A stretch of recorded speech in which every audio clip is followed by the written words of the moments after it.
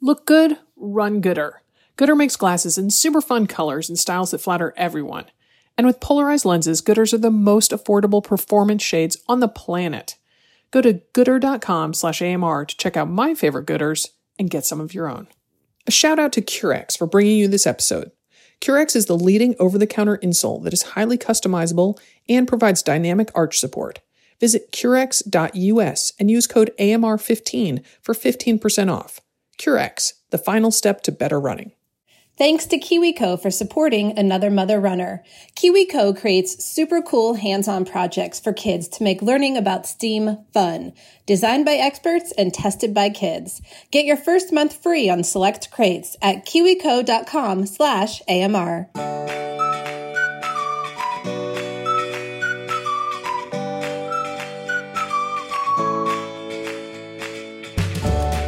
Welcome to Another Mother Runner. This is Sarah Bowen Shea. I'm joined by Maggie Palmer. Hello, Maggie. Hey, Sarah. How are you doing? I'm good. How are you? I'm good. I'm fresh off a bike ride. I decided you seem very calm. You seem like that, after a workout calm. Yeah, and after a shower calm. So yeah. A twofer. I could feel it. Yeah, good. I'm glad I'm radiating it. So, yes, I did the Love the Run You're With 10 mile on Sunday and pushed really hard and met my goal by 3 seconds. Woo! And so then swam on Monday morning, which is unusual. Molly had taken the day off because she and I were supposed to be in Missoula for the marathon over the weekend. So she had just kept the day off. So I'd been thinking, I'd really like to swim tomorrow. And then Molly texts me out of the blue and she's like, any chance you want to swim tomorrow? I'm like, why? Yes, I do. Nice. And then we ran yesterday but my legs were feeling it. So I'm like, yeah, I think it's time to hit the bike. So yeah, I was feeling that 10 miler because I kept hitting snooze. Oh, so did not get up as early as I had wanted to. Oh, how hot was it? A little sticky, a little sweaty. I'm not really a sweater. I'm more like a really? Roller. Yeah. Oh, wow. But I sweat enough for the two of us. Okay. Yeah. I was very drenched. It was hot. I got to mile 8 and I was like, Oh my goodness. Help me out here. See, I don't have the positive mantras like all of you. You're all like, I can do it. You're amazing. I'm like, if you quit when you have 2 miles to go, I will never forgive you. You have a conversation with yourself. I like it. Yeah, we fight. People stay away from me. It's great. It's been good for COVID. Give off that little me a crazy. Yes. I stop and then I yell at myself. Go sell crazy someplace else, lady. We're all full up here. I love that movie. I was just quoting that movie other day. Thank you for knowing I was quoting it. Yep. Jack Nicholson. Yes, he's infinitely quotable. I always think of it when, because my husband always forgets. So the waiter walks away and my husband's like, they're like, oh, also, can you bring barbecue sauce? And I always think of that part in the movie when Jack Nicholson orders for him and Helen Hunt. And the guy is across the room at another table. He's like, I'll tell your waiter. I'm like, Ryan, that's how I feel every time you do that. Can you just wait till they come back? That is so funny. I really I did not enjoy that movie. And why am I forgetting the name of that movie? Oh, it's going to kill me. Oh my gosh. As good as it gets. As good as it gets. Okay. Yes. And pretty much the only part I remember is him opening up the door and saying, go sell crazy someplace else, lady. We're all full up here. There's so many good one-liners in that movie. When they're in the car and everybody is depressed and going through terrible stuff. You're like, some people are having a great time in life. No one in this car, but some people somewhere, somebody. I feel that way when we're on a road trip. I'm like, somebody's enjoying a road trip somewhere. Oh my God. Not throwing donuts all over the car. It could be kind of an analogy for all of life right now. Somewhere on the planet, beings are having a great time. Somewhere in the Milky Way. Yes. On another planet. Right. Similar to ours. Oh my goodness. But there in Ohio, you are back to doing Orange Theory, I hear, right? I am. I don't, nobody get mad. The cat's out of the bag. Yeah, Yes. I've been going, and you know me, I go like 4 or 5 times a Yeah. week. I mean, they're being, as safe as we all can be, taking temperatures, limited class size, the instructors are wearing a mask.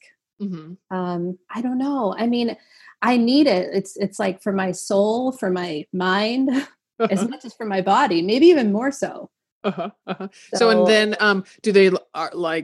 is there an empty treadmill between you and the next person? yeah, it's like every other, and then every other rower, and it's a 3G, which means you've got 3 groups going at a time. So then you've got a couple of people on the weight floor, and I go at like the 9:15, 10:30 class. So it's usually there's maybe 12 people max typically.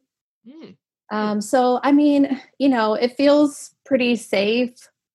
And I don't know. are you touching the same weights that other people touched, or do you have that's Maggie's 25-pound, dumbbell type of I thing? wish it was. Our studio is too small to do that, but I know some studios have made like a box and there's your treadmill, your rower, your weights, and that's yours. Mhm. But we clean it in between, switching. But a lot of people will leave the weights out even after they clean them just to kind of be like, has my juju on it. So use a different one. I do that. Getting thrown around. Uh-huh. I mean, yeah, we're breathing the same air, but they don't turn the fans on. So it's kind of like hot yoga. Oh, see, I would think turning the fans on would be a better move and opening the door and I guess they say that like the fans will kind of circulate, if somebody coughs, it'll travel faster. I mean, I don't know. But honestly, it's probably the most dangerous thing I've done since March is like going to Orange Theory. I don't really go to the store. Ryan goes, so. Oh, and you get delivery too, don't you? Yeah, we have like our every other week grocery delivery, and they leave it on the front porch. And yeah, I mean, I'm trying to be super safe, but then I say that, but then I'm like, I'm going to Orange Theory. So I get it. I'm kind of like a walking contradiction, but I don't know. I just love it. I love to work out, and I don't have weights at home. I was lifting Finn, my 5-year-old. How much does he weigh? Oh gosh, I don't know. I thought he was about 30 pounds, but I'm thinking it might be closer to 50. Yeah, no, because Augie the French Bulldog weighs kind of 26 pounds, and he's like a little cashew of a guy. So I don't think the kid's got some heft. He's pretty thick. If I knew where the scale was, I would find it. But of course, I hid that from myself in a moment of rage, and so I don't know where it is now. It's so funny. When I was young, my mother would hide stuff like, their house got broken into a couple times. So she would, like hide the few pieces of jewelry that she still had left and that she'd inherited or whatnot. And so then she'd be like, oh, I want to, put on, my pearls, but I don't remember where I hid them. And when I was a kid, I thought, oh, come on. Like, are you kidding me? Like, of course you do. And now I'm like, oh, Mom, I totally get it. I know. Ryan's like, hey, where's the scale? I'm like, Or like when I punish the kids, I hide their iPads and they'll be like, okay, a week's up. I get my iPad back. I'm like, well, technically you're correct. And now the hunt begins. I just always tell myself, if I were Sarah, where would I have hidden it? I do the same thing. See, you talk to yourself too. Yes. You're walking around your house talking to yourself. Oh, yeah. Yeah. It's a little more awkward now that everybody's home, though, to talk to yourself. I know. They're always here. Right. I talk to myself more in an empty house than in a house that has people in it. Yeah. Like, I didn't want to interrupt your call. I was like, oh, I wasn't on a call. Talking to the fish. Fish is so kind. He's such a good listener. I have a fish on my desk and it's staring at me right now. I wish you could see it. If you follow me on Facebook, you would see the antics of this fish. Oh my god. It's a beta. I mean, he wants to fight me and I feed him. So I don't know what his problem is. Yeah, I'm talking to you, fish. He's staring at me right now. My son John has wanted a fish for, I don't know, going on probably 8 or 9 months. And I'm just always like, no. You don't find that they make kind of the air around them kind of stinky? Like the Well, so I have two in my office because my daughter insisted on getting a fish, and she also has a cat that hangs out in her room. So you can imagine what happened next. Put that into Mom told you so file. So now both fish are in my office, and we've got these big tanks that the cat like can't push, because they love, that's a cat thing. Like, it's in my way. I'm going to push it. Let's push it off the shelf. So I have two fish, but they have filters, so they don't smell. Oh, okay. Yeah, and they're betas. And it's funny that you said that because yesterday morning I was about to go out on Meet Molly for the run, and I suddenly hear like clang, clang, clang, clang, clang, like upstairs, and I was like, what? And went upstairs, and it didn't sound like anybody was around. And then I heard it again, and so I went back upstairs. Oh, and there was our cat Leo just sitting there with a broken glass that he decided to knock because you got to have a glass in a tiled bathroom, right? Mm-hmm. So yeah, he'd knock that off. So I see now what's going to happen if we get a fish tank that's too small. Yeah, so you really have to get a big one, but it's got the carbon filter, and then I always get the plants, like the water plants, and they kind of filter it as well. Oh, and they're pretty. They're pretty. Yeah. So I have a fish on my desk and then a fish on the other desk in my office. Wow. All right. Well, I think now you need to put this picture on the at the Mother Runner Instagram account so that we can, I will. Yeah, just put, here's the fish I was talking about, Sarah. Yeah, he lives in the SpongeBob pineapple house. Oh, pineapple. Oh, nice. Yeah, nice. Again, my daughter. So, and he my office, it looks like a carnival. So he comes out of the little, like the top window, and he'll just come at me, and then he'll go back in. Does he have a squirrel friend who wears a little round globe over her head so that she can breathe underwater? Yeah, that's right. That's her house. How do you know these things? Oh, I love SpongeBob. Come on. Yeah, the whole thing is SpongeBob themed, and then the other one is kitty cat themed. So. Oh boy. All right. Well, now I really need to see this. I really need to see it. Yeah. I'll show you. Oh my goodness. Well, all right. Well, today's topic was suggested by a longtime listener, a young grandmother runner named Casey. And she pointed out that due to the pandemic, many women are now running solo instead of like with a best running friend or a group. And thus she feels self-defense and personal safety become more of an issue, which when she pointed that out, we're like, why, yes, it is. So we'll talk with a self-defense expert after this break. Stay tuned. We're in good with Gooder. Dimity and I are both protecting our eyes and upping our cool factor in pairs of the performance sunglasses. You might have spied Dimity this week on our Instagram feed, showcasing a gorgeous smile and a favorite pair of Gooders while on a chill recovery ride.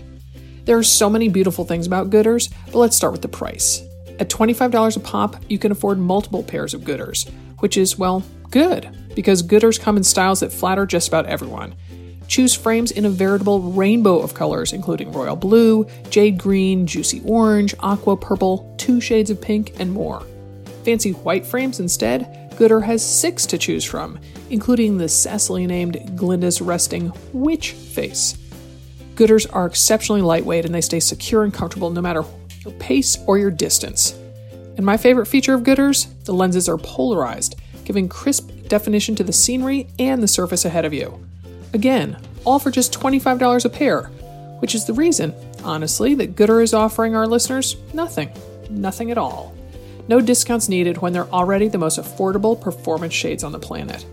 Go to gooder.com/AMR, that's GOODR.com/AMR now to check out my favorite Gooders and to get a pair or 3 of your own. Look good, run Gooder. One of the best parts of our AMR gig is talking to runners across the country and beyond. Dimity and I have talked to so many women, whether in person or on podcasts, and it pains us when we talk with injured runners or someone who's struggling. We love to offer solutions, whether advice or product recommendations. So let us introduce you to Curex insoles, which we think of as the final step to better running. Curex is the leading over-the-counter insole that is highly customizable and provides dynamic arch support. We know there are a lot of add-to-your-shoe options, yet insoles shouldn't just be cushioning, and shouldn't also be stiff like a custom orthotic. Curex delivers the best of both these options. Curex insoles are flexible support with just the right level of rigidity. They have a thin, low profile, yet still deliver maximum support and comfort. Curex Run Pro insoles are available in 3 profiles, high, medium, and low. Dimity and I both have high arches, and our feet, knees, hips, and backs thank us for adding Curex insoles to our shoes. Earlier this year, before I started training for what was supposed to be my 15th marathon, I really worried whether my aging body would be able to handle the mileage and volume of training. I was delighted it could, and I give credit to Curex for carrying me through. Try Curex risk-free today. The company offers a 60-day warranty, even if the product has been cut to fit your shoes. Visit Curex.us and use code AMR15 for 15% off a pair of Curex insoles. That's CURREX.us with code AMR15 for 15% off. Curex.us. Hey to all my fellow parents out there. You might feel like your kid's summer vacation started way early if you've been at home together for a while. My kids have been home for about 11 to 7 years. Well, maybe not exactly, but it's been a few months. So now that actual summer vacation is here, learning at home doesn't have to stop. And in fact, here's a really fun way to learn at home. Believe it or not, a lot of kids are missing school right now as we head into summer break. Enter my personal savior, KiwiCo, who's been delivering a science fair and art classes right to my door. I was even surprised by how much I loved this as an adult. I may have stolen the stained glass window ornaments for myself. Don't tell my daughter. But I let the boys have at it with a wooden ukulele because my 5 and 12-year-old are way better at following instructions than me. KiwiCo creates super cool hands-on projects for kids to make learning about STEAM fun: science, technology, engineering, art, and math. Designed by experts and tested by kids, there's no need to research or worry about gathering all the supplies. There's no commitment, so you can pause or cancel anytime.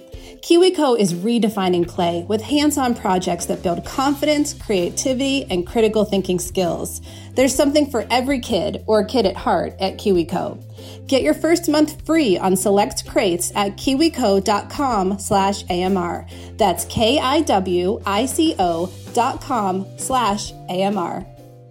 Our guest today is Jennifer Cassetta, a self-defense expert and health and empowerment coach based in Santa Monica, California. A former runner, Jen has a 3rd-degree black belt in the martial art of Hapkido. She is the author of Hear Me Roar: How to Defend Your Mind, Body, and Heart Against People Who Suck. Welcome to the show, Jen. Thank you so much, Sarah and Maggie. I'm very excited to be here. Good. And that's a great title. I liked saying that. I know. I like it as well. So we usually ask guests about their running background, but instead, can you please tell us about your martial arts experience, which we have to admit is way more badass since we're going to have potty mouths today. Absolutely. And just to say it because we're on a running podcast, I love to run. And running was a part of my martial arts training. Like it just helped keep me more fit as I was dedicated to the martial art of Hapkido. So basically it started a long time ago in the year 2000. I feel a little ancient when I say that, but I was probably out of college for about 2 years living in New York City and bored of just kind of going to the gym and trying to figure out something to keep me fit. So I started a martial arts class, and within probably the first class, I just fell in love with it. I started to just feel so strong in my body and doing these badass moves to, feel more confident, learning life-saving skills, all of these amazing things. I had a couple of crazy incidences happen in that first year that really, how would you say, basically cemented my training into my life for good. Nice. Yeah. And I mean, so what do you think is the most common misconception about martial arts? Well, I would say there's a few, but in general, I think that for the most part, people find it intimidating. And that's kind of been one of my missions in the last 2 decades, really, of teaching self-defense, is to make it more friendly to more people, specifically to women, so they can learn some of those butt-kicking skills, in case they ever need it. The thing is, there's so many different kinds of martial arts that sure, on first glance, if you're just looking at it from a whole might look intimidating, but there's a very big difference between martial arts and martial sport. And I'll explain in a nutshell. What became popular, I would say, in the last decade or so, is more like martial sport. That's the UFC type of stuff where people are like fighting in cages and stuff. Gosh, I feel like that's always on when I'm at a restaurant. You don't feel that way? I'm trying to eat like fries with ketchup, and I'm watching this man get his face bashed in. I'm like, what? Can we change the channel to HGTV? Yeah, not dinner material. Definitely not. So that's not really what martial arts is about, right? The art part is missing. And in traditional martial arts, it's not about just kicking someone's ass in a cage. It's about discipline and meditation, and there's a spiritual aspect. And it's about really just training your mind, body, and spirit to essentially be a better person. I know it sounds kind of corny, but there really is this bigger philosophy. There's lots of different philosophical tenets to martial arts, depending on which one you study in. So the one that I trained in, which you've already mentioned, is called Hapkido, which is a Korean style, and a very mixed bag, if you will. You get a lot of different training techniques. You get to practice from the floor. You get to practice standing up, sparring, all different kinds of self-defense movements. So it was my heart and my soul for many, many years. Awesome. Well, thank you for that clarification. That was enlightening. Okay. Yeah. So as we often do, we asked our amazing community on Facebook to suggest questions. So we're just going to jump in feet first here. This question's from Kimberly. How do you overcome the fear of being attacked while running alone enough to enjoy the run? Yeah, such a good question. So before I actually answer any questions, what I really want to get across is when I teach self-defense, which I've now been doing on my own and kind of all over the country, at colleges, at conferences, corporations, I really just like to give people, and obviously when I'm teaching women self-defense, women specifically, options. So any of these questions that you're going to ask me that are very specific, I'm going to try and give as many options as I can, because I think it's kind of irresponsible to tell people, always do this one thing, right? When you're out there. Martial arts self-defense starts as a mindset. And really that's the first thing I ever teach. I teach the ABCs of self-defense first, which are awareness, boundaries, and communication. I can get into that kind of as we answer all the questions.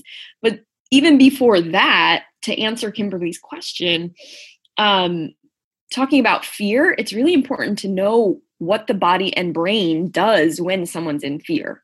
And really there are a few different things. There's 3 F's, if you will, that can happen when you're in traumatic fear, when, I hope no one out there has ever had to deal with this, but I know I have, and I'll explain in a minute. But the 3 F's are fight, flight, and freeze. When there's a part of the brain called the amygdala, and it's in the back part of your brain. When that becomes lit up by fear, intense fear, and actually intense stress, kind of like a lot of people are going through right now with this whole pandemic, stress and fear light up this part of the brain. And like I said, 3 things can happen. Fight, right? Which is awesome. Yeah, let's fight back. Let's defend ourselves. Okay. Then there's flight, which is run away, get the heck out of there as fast as you can.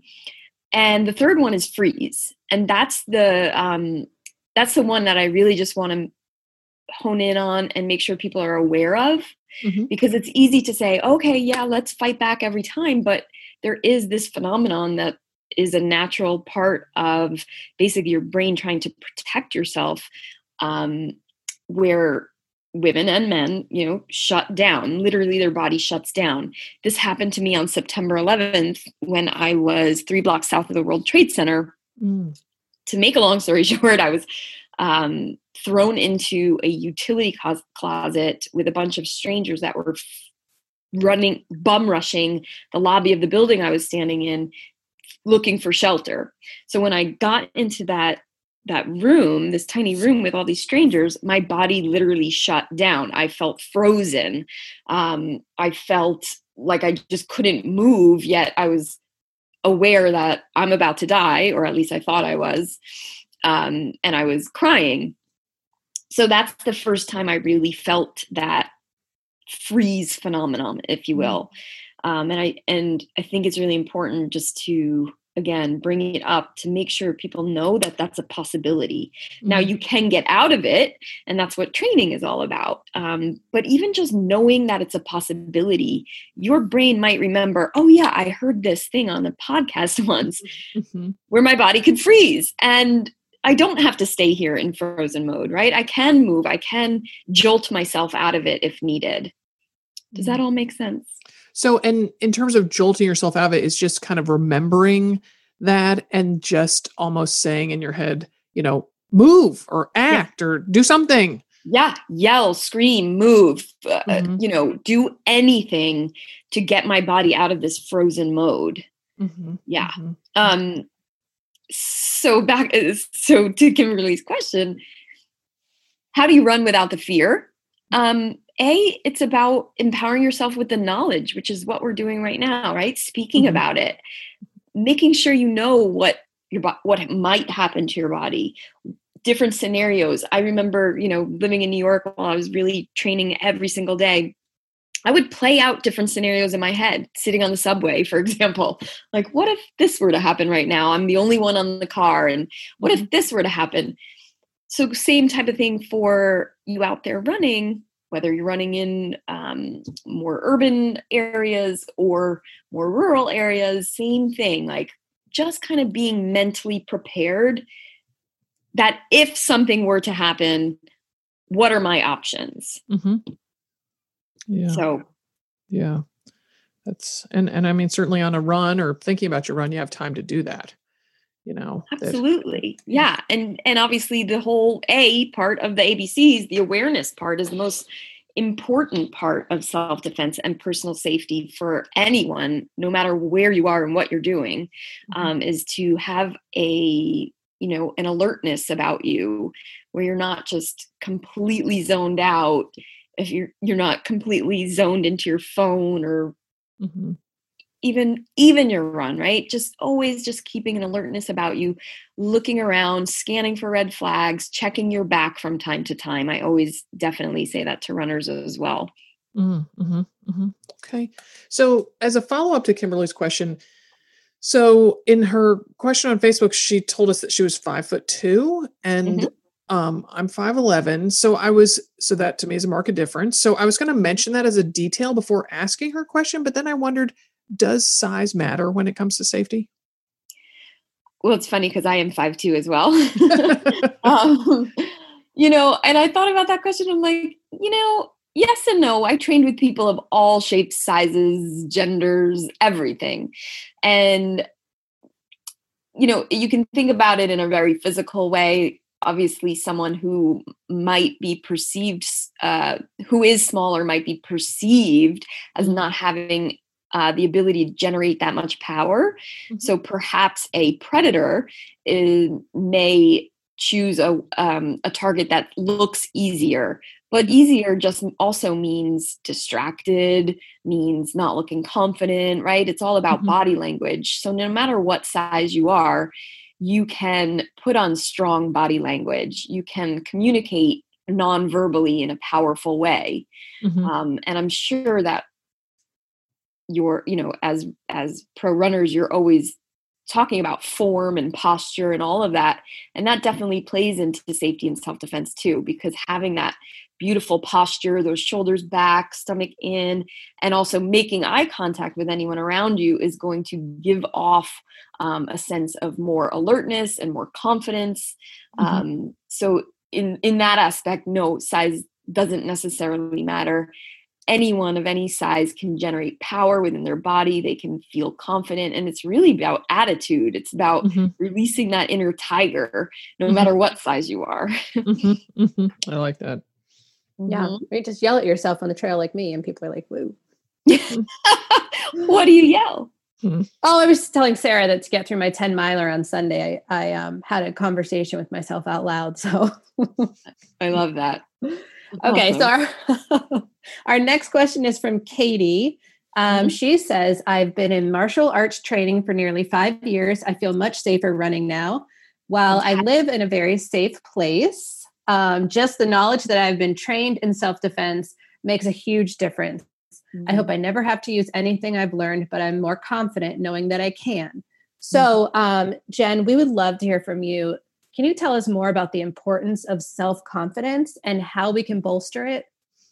Absolutely. In fact, I think it's so important that I have a whole little course on that I could tell you guys about at the end. But, and I'll just say that my confidence training, if you will, I'm using air quotes, I know you can't see me, but really was through my martial arts training, especially after that 9/11, after that time. I was definitely, I wouldn't say suffering, but I definitely had PTSD. Loud noises made me nervous. I was just all shaken up. My nervous system was fried. And over time, all I wanted to do was go back to the dojo and train, because I started to feel, obviously physically getting stronger, spiritually feeling more grounded, but really my confidence was starting to come back stronger than ever. And I believe, that 10 years where I spent at the dojo with all these wonderful teachers has given me a foundation of confidence that is unshakable, that will never go away. And I can only build on that from there. So, I love how it was a Katie. Yes. She has the same experience that I had, right? Because of the martial arts training specifically is mind, body, and spirit.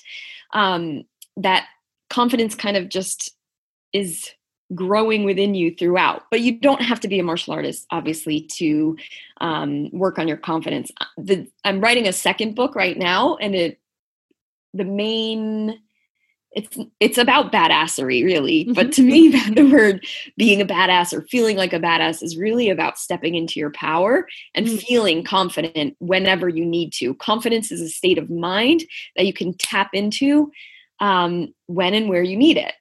Right? It's not like you were born with it or not. Everyone has the ability to feel more confident. And there's different ways and techniques and tools to really be able to tap into it. It's like practicing. It's like running. It's like building muscles. You just have to do something for it. You have to train for it every single day.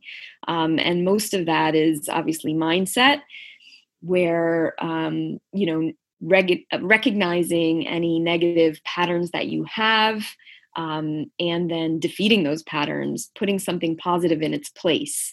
For example, just negative self-talk is a big one, and I'm sure everyone can relate to, including myself. Just starting to practice awareness around our negative self-talk and how often we speak negatively to ourselves is a great first step in building your confidence, right? Recognizing it and putting a stop to it. Maggie, just like you said, talking to yourself. I recommend the first bit, like you start to hear that internal chatter of, I'm not good enough, I'm not fast enough, I'm not smart enough, I'm not enough in some ways, then just say like, shut up. Thank you for sharing. Enough. And say it out loud if you're in public. Definitely. No, don't do that. I'm not the expert, obviously. Go for it, I say. Fake it till you make it. Yeah. So Jen, we got a lot of questions on Facebook about specific scenarios in which runners might feel unsafe. So we'd like to play through a couple of those, like this one from Angela. She said, I recently had a very creepy situation at a local track. How do you stay safe when passing someone multiple times? And then if you feel like you want to answer this part of it, and how not to feel like your run is a wash when you dip out because you don't feel safe. Got it.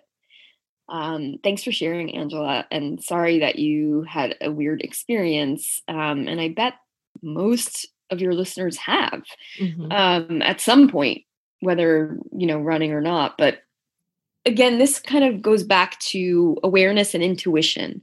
And intuition plays a huge role in personal safety. And that's why it's so important to kind of like what I said before, there's no right or wrong answer. It's not so black and white all the time. You really have to be able to tap into your intuition to learn to get messages, right? We have this internal intelligence, if you will. I like to call it an internal GPS. This intuition is kind of always giving us messages. Turn left, go straight, keep running, stop running. Something's off. Something doesn't feel right. Trust this person. Don't trust this person. You've all had those experiences, right? Yeah, most definitely. Whether you feel it in your gut, some people their hair will raise on their arms, they'll get a tingle on the back of their neck, or just a thought, that keeps coming up. So that, to me, would be the first place you go in an instance like that, because I don't know exactly what was setting her off about going around the track and seeing this person. I'm assuming it was an intuitive feeling that she got that something didn't feel right. Maybe this person was staring at her. Obviously, if there was physical following her, then that's a whole different story. But if your intuition is kicking off and saying something about this scenario doesn't feel right, go home. Get out of there as fast as you can. But when I'm teaching self-defense, kind of so I already talked about A, which is awareness. B is boundaries. Creating physical and even mental distance, if you can, from something, a person, place, or thing that doesn't make you feel right. So if you are ever confronted by actual physical, attacker, someone following you, someone's getting too close, someone getting in your personal space, right? You have two options. One is going to be create distance and space from that person if you can. And the second option is verbally confronting that person, letting them know what your boundaries actually are. And that can be a whole slew of different ways. Back off, get out of my space, do not touch me, get away from me, I'm calling 911, right? Those are all different examples of options that we have about creating boundaries. Now, I also teach this stuff in corporate settings too, which is a little different.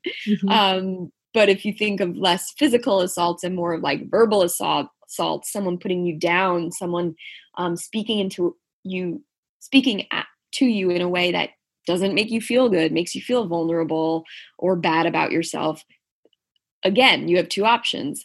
Physically remove yourself from the situation if you can, or verbally confront that person. And maybe it's not a back off, get out of my space, mister, but there's, again, different ways where we can use either sarcasm or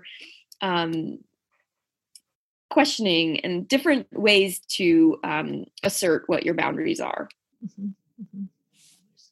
So this question from Anne is kind of ripped from a headline that we all saw recently. I think it was a couple years ago, but any tips for using public restrooms safely, like in a park or along a trail? I'm always trying to go as quickly as possible and get out of there since I feel like someone could follow me in or be lying in wait to attack me. We all know the story, do we? Or should I tell it? We actually had her on the podcast a couple of years ago. Yeah. And I mean, if you want to give us... It's so traumatic. Yeah.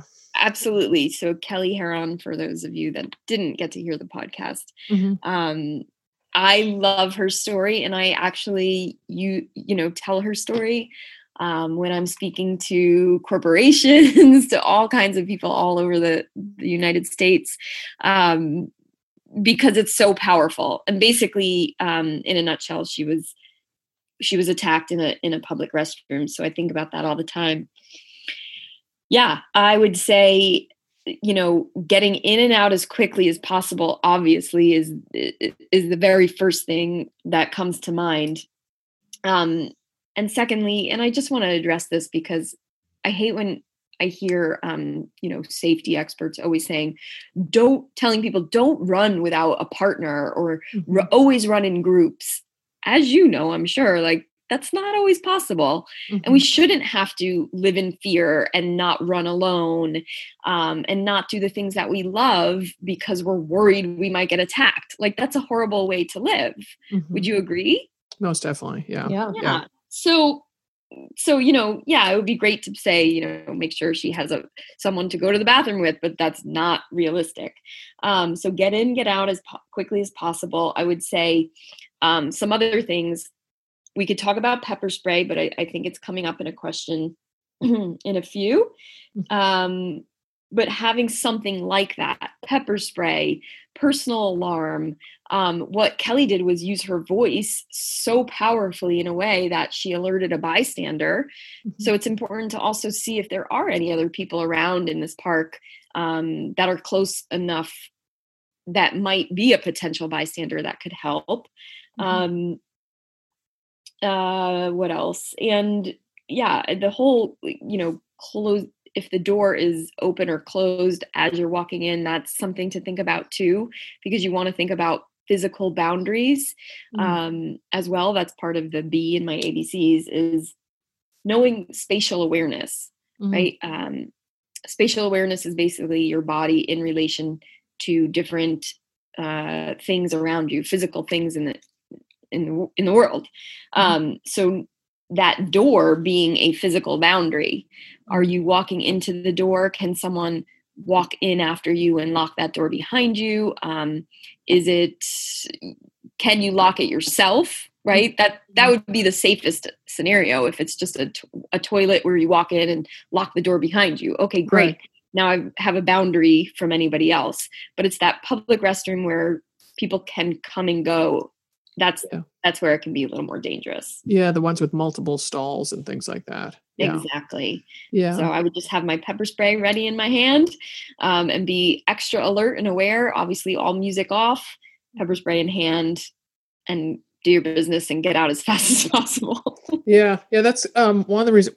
There's here in Portland, there's always houses being remodeled, so there's a lot of porta potties, just on the sidewalk. And sometimes I feel those are a safer option just because, there's, it's a very confined small space. So, and you can certainly lock the door. Yeah. So this question comes from Audra, and it's a little bit long. She says, what do you recommend we do when someone who is driving slowly by or has even turned their truck, in her mind, this person's driving a truck around to follow you? Should you stare down the slowly driving guy, say hello, take a picture of his license plate? Is that too assertive? And she said, I sometimes think I should just yell out, hey, Mike, or someone's name as if it's a case of mistaken identity. And in addition to giving some pointers on that, the part of this question that intrigued me in particular is that too assertive part of it. So, please address that question of, is there such a thing as being too assertive when it comes to personal safety and well-being? I'm interested to hear your answer. Yeah, I mean, I think it would be the same as your answer, just that you pick that up as something, to talk about. A talking point is important. No, you can never be too assertive. That is my answer. Mine too. It's your personal safety. Number one, safety first. Who cares if I think we're trained that way as young girls to, speak when spoken to, or be soft and polite and don't hurt anyone's feelings. All of that is BS when it comes to your safety. I think it's absolutely important that you need to assert yourself. A lot of the ideas that she gave, Audra, were good. But again, I go back to starting with intuition. What is it about the car driving slowly that, makes your intuition kick off? What are the people in the car up to, or the person? Are they staring at you? In that case, so C of the ABCs, and I love how the question just flowed like this. You're welcome. Yeah. Yeah, thanks. Is about communication and powerfully communicating. So again, I'll teach that first and foremost, the most important part of communication is body language. So being assertive, you can do that non-verbally right away, which I already did talk about this, I guess. Shoulders back, head held high, make eye contact with that person so they see you seeing them.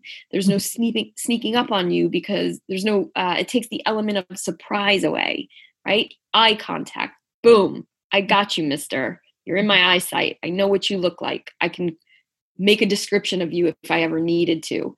Then as far as actual using your voice, just remember, the deeper it is, the more powerful. When we start to get scared, if you've ever been so scared as a kid or wherever that you've lost your voice, that's because you're way up too high. You're in your lungs, you're in your throat.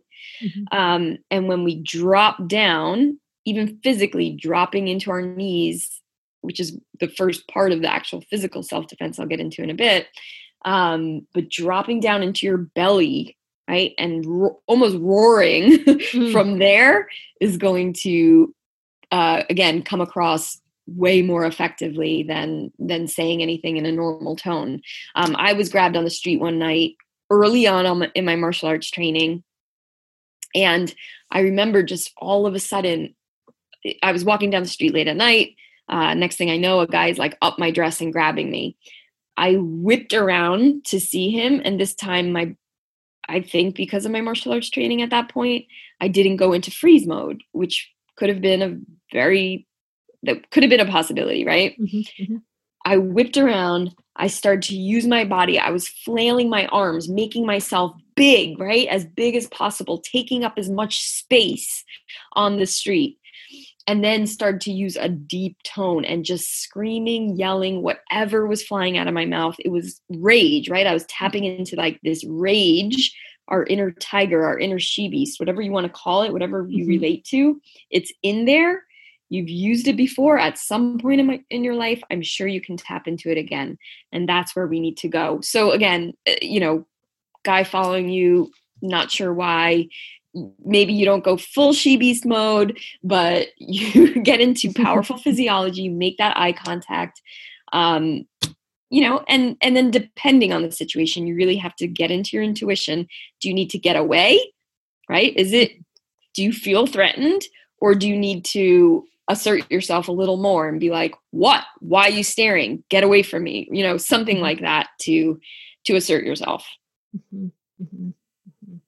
So our next question comes from Becky, and I think it's going to, again, dovetail very nicely into you telling us more about actual self-defense. So Becky says, most runners typically have earbuds or music on. What's a good self-defense move when someone grabs you from behind?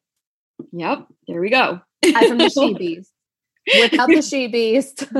Right. I always think that too, though. I'm like, because I'm 5'4". I don't know. Like we said, I don't know if that matters, but I sometimes feel like, how would I physically get away from someone? Yeah, because again, it's scary. So think about the 3 Fs, right? Making sure you don't go into frozen mode. If you're grabbed from behind and you have no idea it's coming, that's scary. That is trauma, right? That's traumatic fear right there. And when I was grabbed like that night, I remember there was I can't remember how long it was, but it felt like a half a second. I mean, there's an instance where you're kind of like, what's going on here? And then when you realize, then, okay, now it's go, go, go. And when you're grabbed from behind, like in a bear hug or something like that, someone is usually a predator, an attacker is going to want to get you to the ground. That's where they're, you're going to be more vulnerable, unfortunately, on the ground. So the immediate thing that I teach, the very first physical thing, is to what's called basing out, but basically it's dropping your center of gravity. So if you were running or you were walking, you're upright, you want to drop where your knees are slightly bent, or more bent than slightly bent, I should say. Kind of like what I say, if you can picture a squat and then a lunge and then a squunge would be a mixture of both of those, where you're just kind of drop down, knees are bent, not to a 90-degree angle necessarily, but enough where you feel sturdy on your feet. Your feet are separated, your hips are wide, you're basing out. And there you're either throwing that person kind of off their own sense of balance, or you're going to follow up with eyes, throat, groin, which is the next kind of step or thing. The first kind of rule of self-defense, or rule of a fight, if you will, because right now you're in a fight.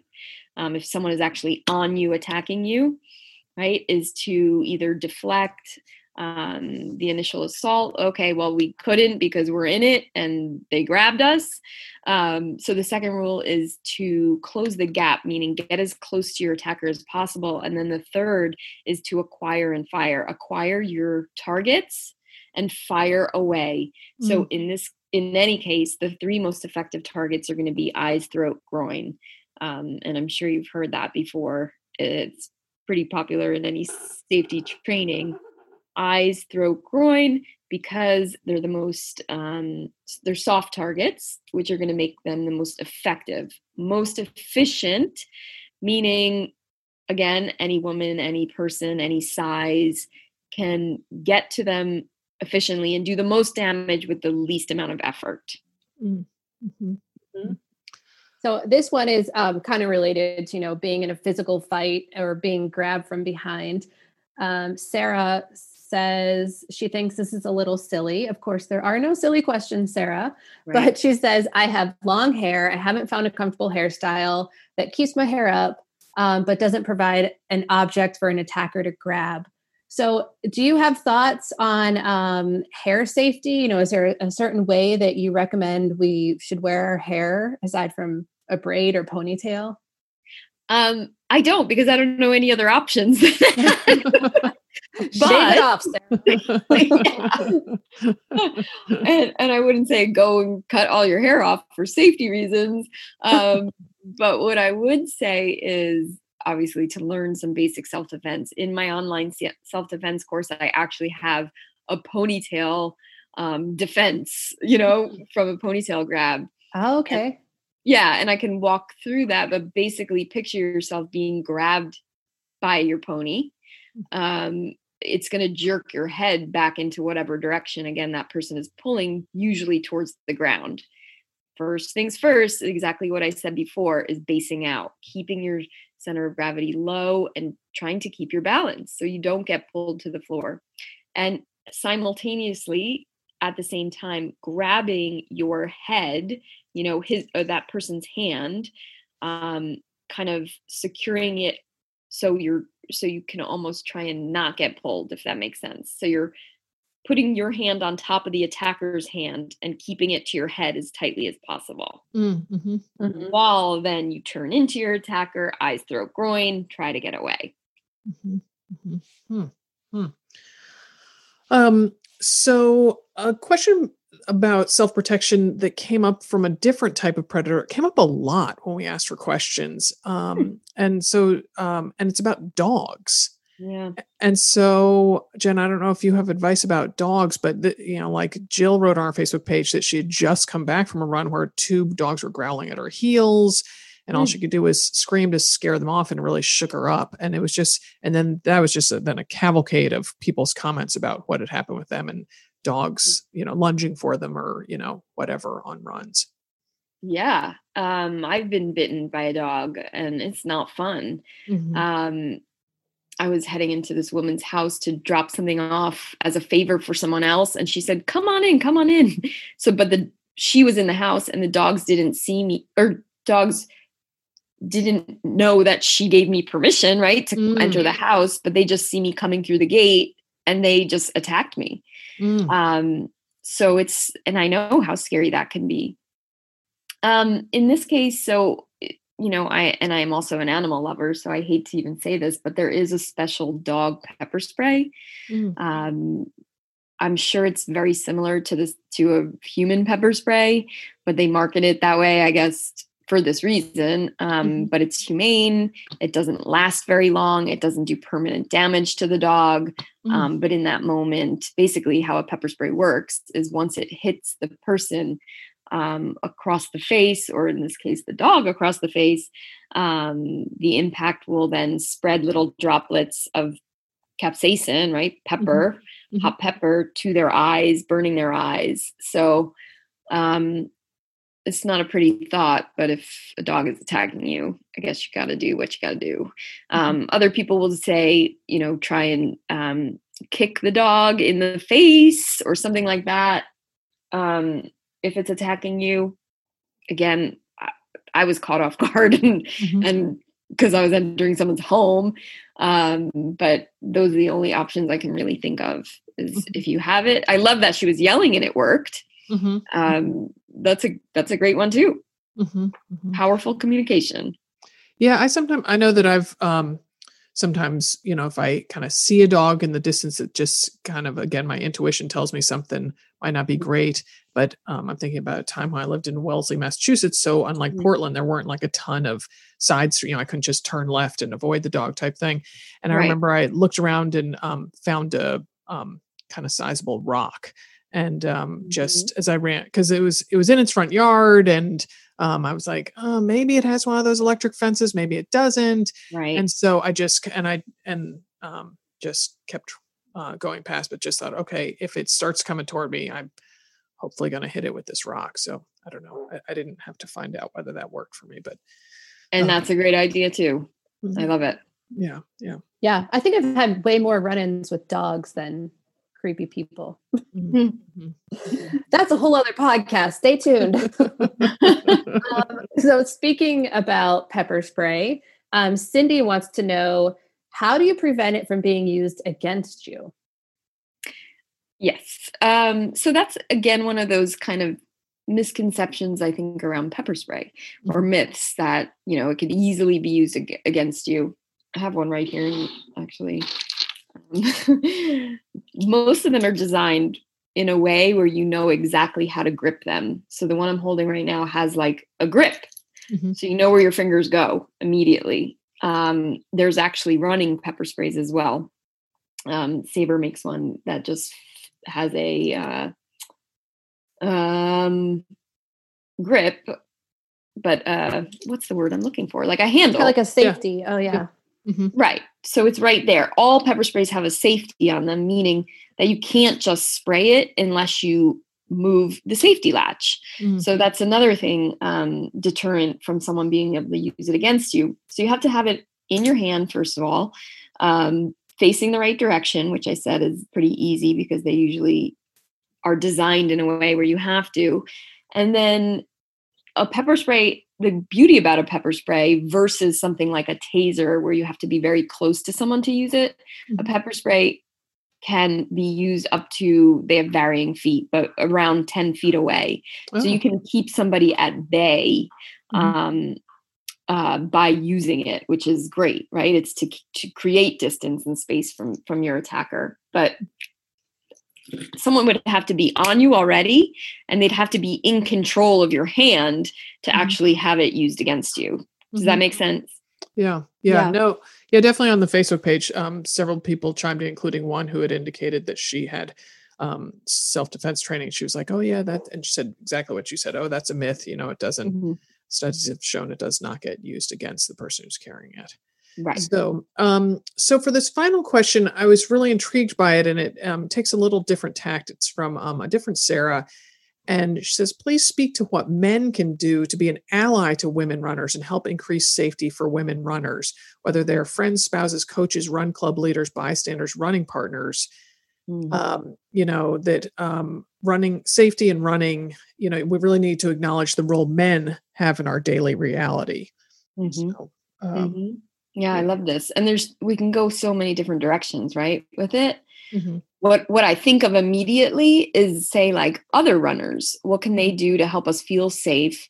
There was there's been a couple of times where things have gone viral about, as a woman runner, what are the things that you do to like not get attacked, right? Mm-hmm. Where that is something that men probably never think about before leaving their house. And the responses, are everything from like, I grab my pepper spray, or I put one earbud in and one earbud out. I keep my music low, right? All these different things that women are almost, trained to think about, unfortunately, because that's our reality. But as, being a guy runner running in the same area as somebody, I always think of, my heart will start to race and pound in my chest when I hear someone running up next to me. And especially if it feels like, or I hear them getting faster and faster and faster. Does that make sense? Have you ever felt that? Oh, of course. Yeah. Yeah. So I think other runners, if you're, a man or even a woman and you're behind another woman, give that person a lot of space.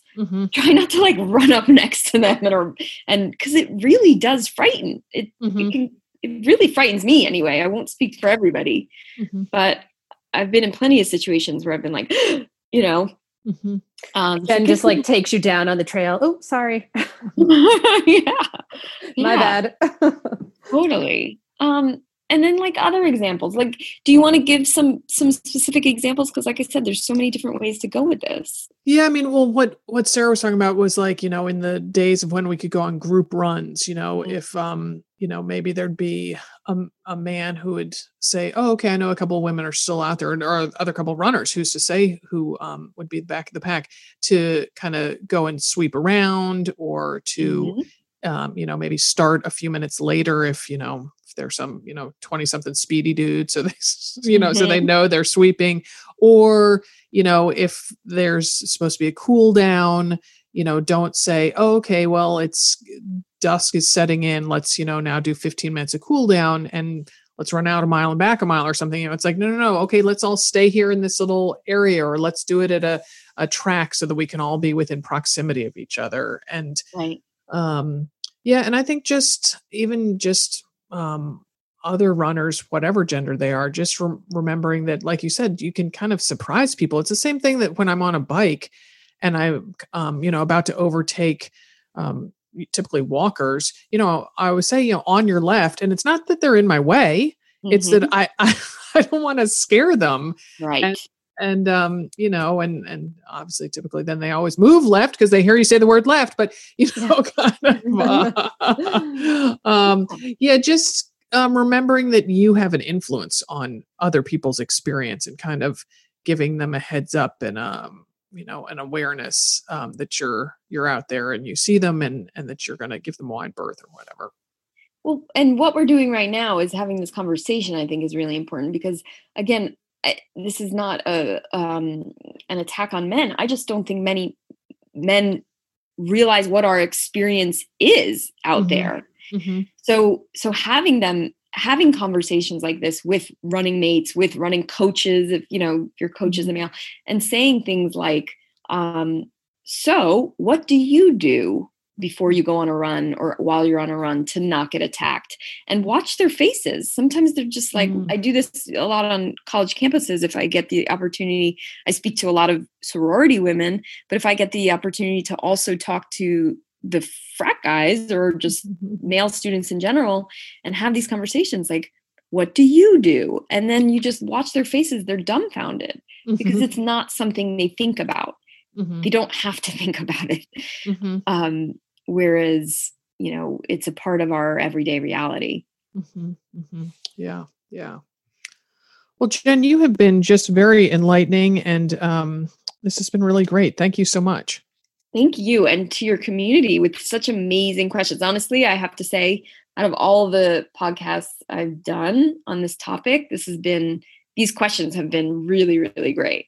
Oh, good. Oh, good. Yeah. Good. Well, all the more reason then that it's great that we're doing a joint giveaway together. So I'll mention that now before you leave, in case you want to chime in or something, so that if people are listening to this podcast on the day it drops, which is Friday, July 3rd, 2020, be sure to check out at the Mother Runner on Instagram. And Jen, if you want to let us know your Instagram handle as well.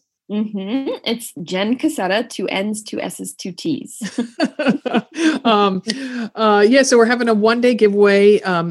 And then, so one lucky winner will win registration to Jen, one of your online She Warrior self-defense courses, plus Saber Safety running pepper spray. So a really nice giveaway. So again, go to either at the Mother Runner or at Jen Cassetta on Instagram today, Friday, July 3rd, to enter. Our podcast today was produced in Portland, Oregon, not by Alex Ward from Sounds Like Pictures, because he's away for the week, but by Jonah Gill Newfield of Puddle Creative. And thanks to Jonah, many happy miles.